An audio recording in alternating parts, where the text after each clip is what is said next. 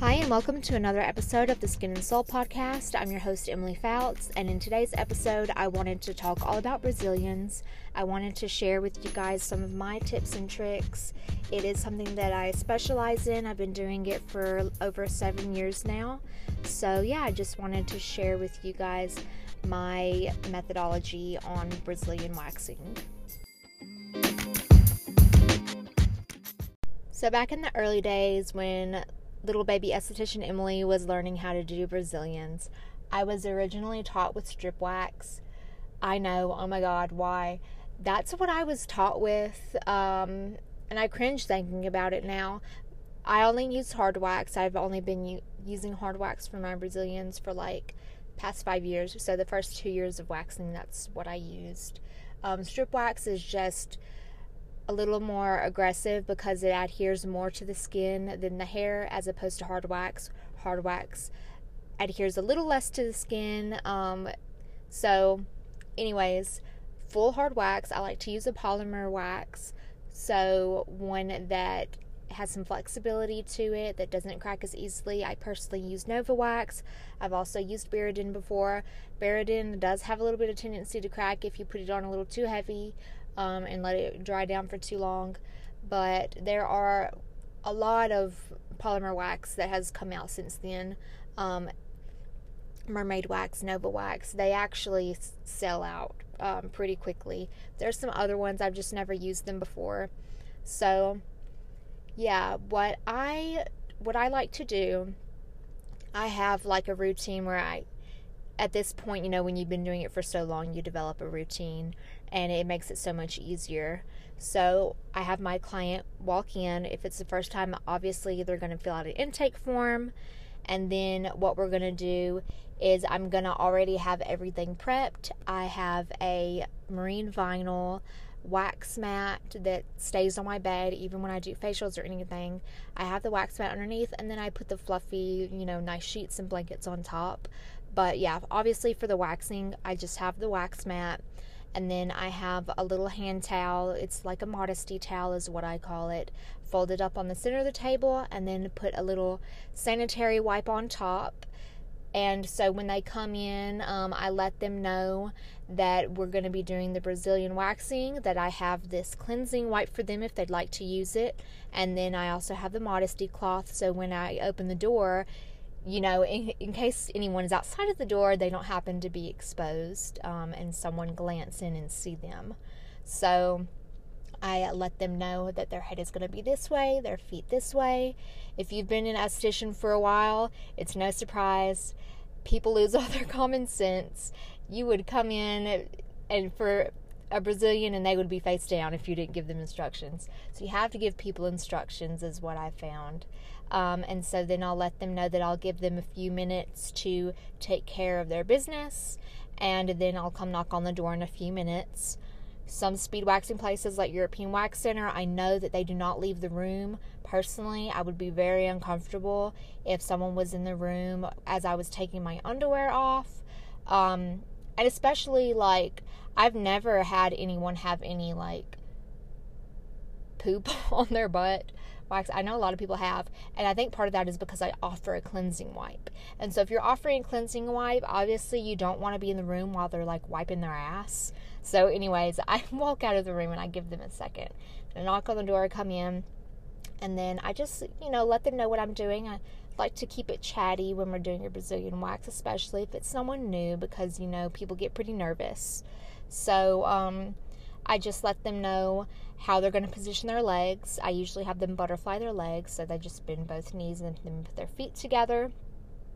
And then I sprinkle some baby powder on the area. I know some people use oil, but I don't know. That just seems weird to me because usually people are sweating, and so you want to absorb that oil. So I use baby powder. And then once I have all that taken care of, I go ahead and just make sure the temperature of my wax is good. I let them know, hey, at any point, let me know if this temperature is ever too warm, because I have gotten waxed so many times, and the temperature is like singeing hot, and it feels like it's going to melt my skin off. And that is like my worst fear, is having, waxing someone and then them not saying anything. So I let them know up front, hey, if it's too warm, let me know. But I'm pretty good about keeping a steady temperature. Of course, when you get to the bottom of the barrel with the wax, it's going to be hotter. So keep that in mind.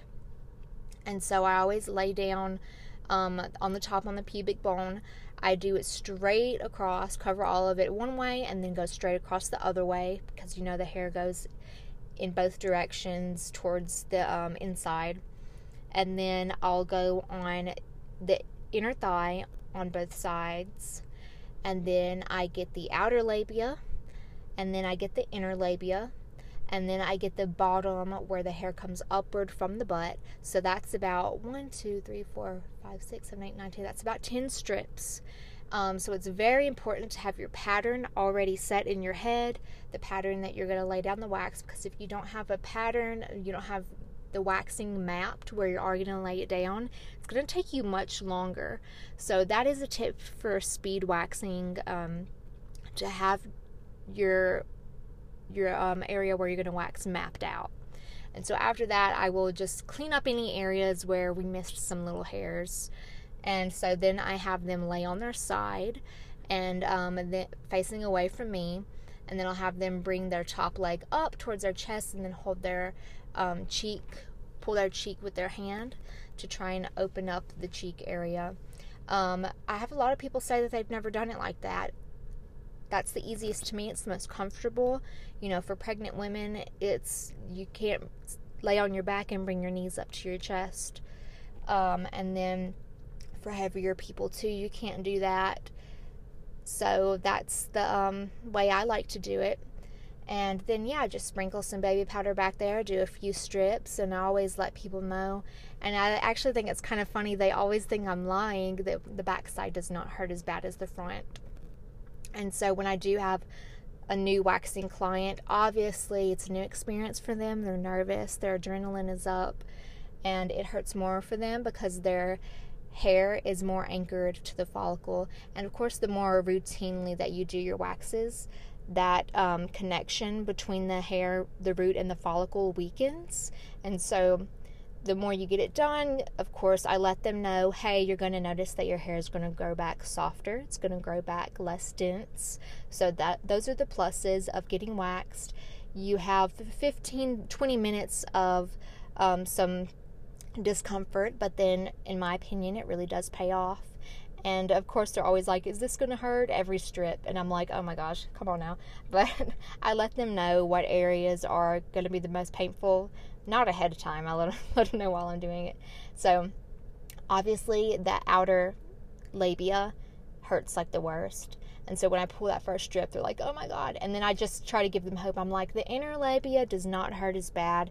You don't have as many nerve endings there, I don't think. And then your hair is a little less dense in that area. And so, I don't do any numbing sprays. That's kind of bullshit to me. But numbing sprays, taking a Tylenol before you come, it's not that serious. It's going to hurt either way. You're getting your hair ripped out. But I do let them know that it gets easier over time because the hair does become more sparse.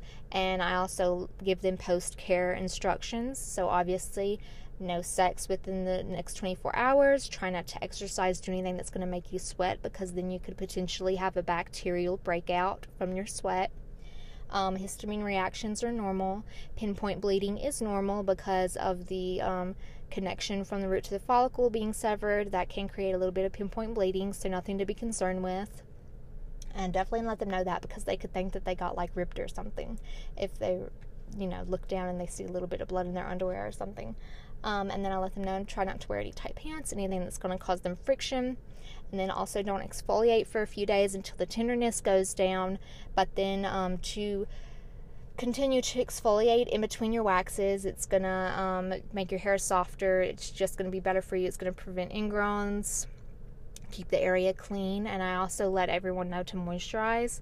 I personally do a body scrub, and then I use a body oil every time I take a shower, and that's what I tell my clients to do. And then in post-wax, I have some rice bran oil that I put on a little aesthetic wipe and let them use to kind of rehydrate and nourish the area. And then that's it. I let them know that I advise them to book their next wax 4 to 6 weeks out, and then I send them on their merry way.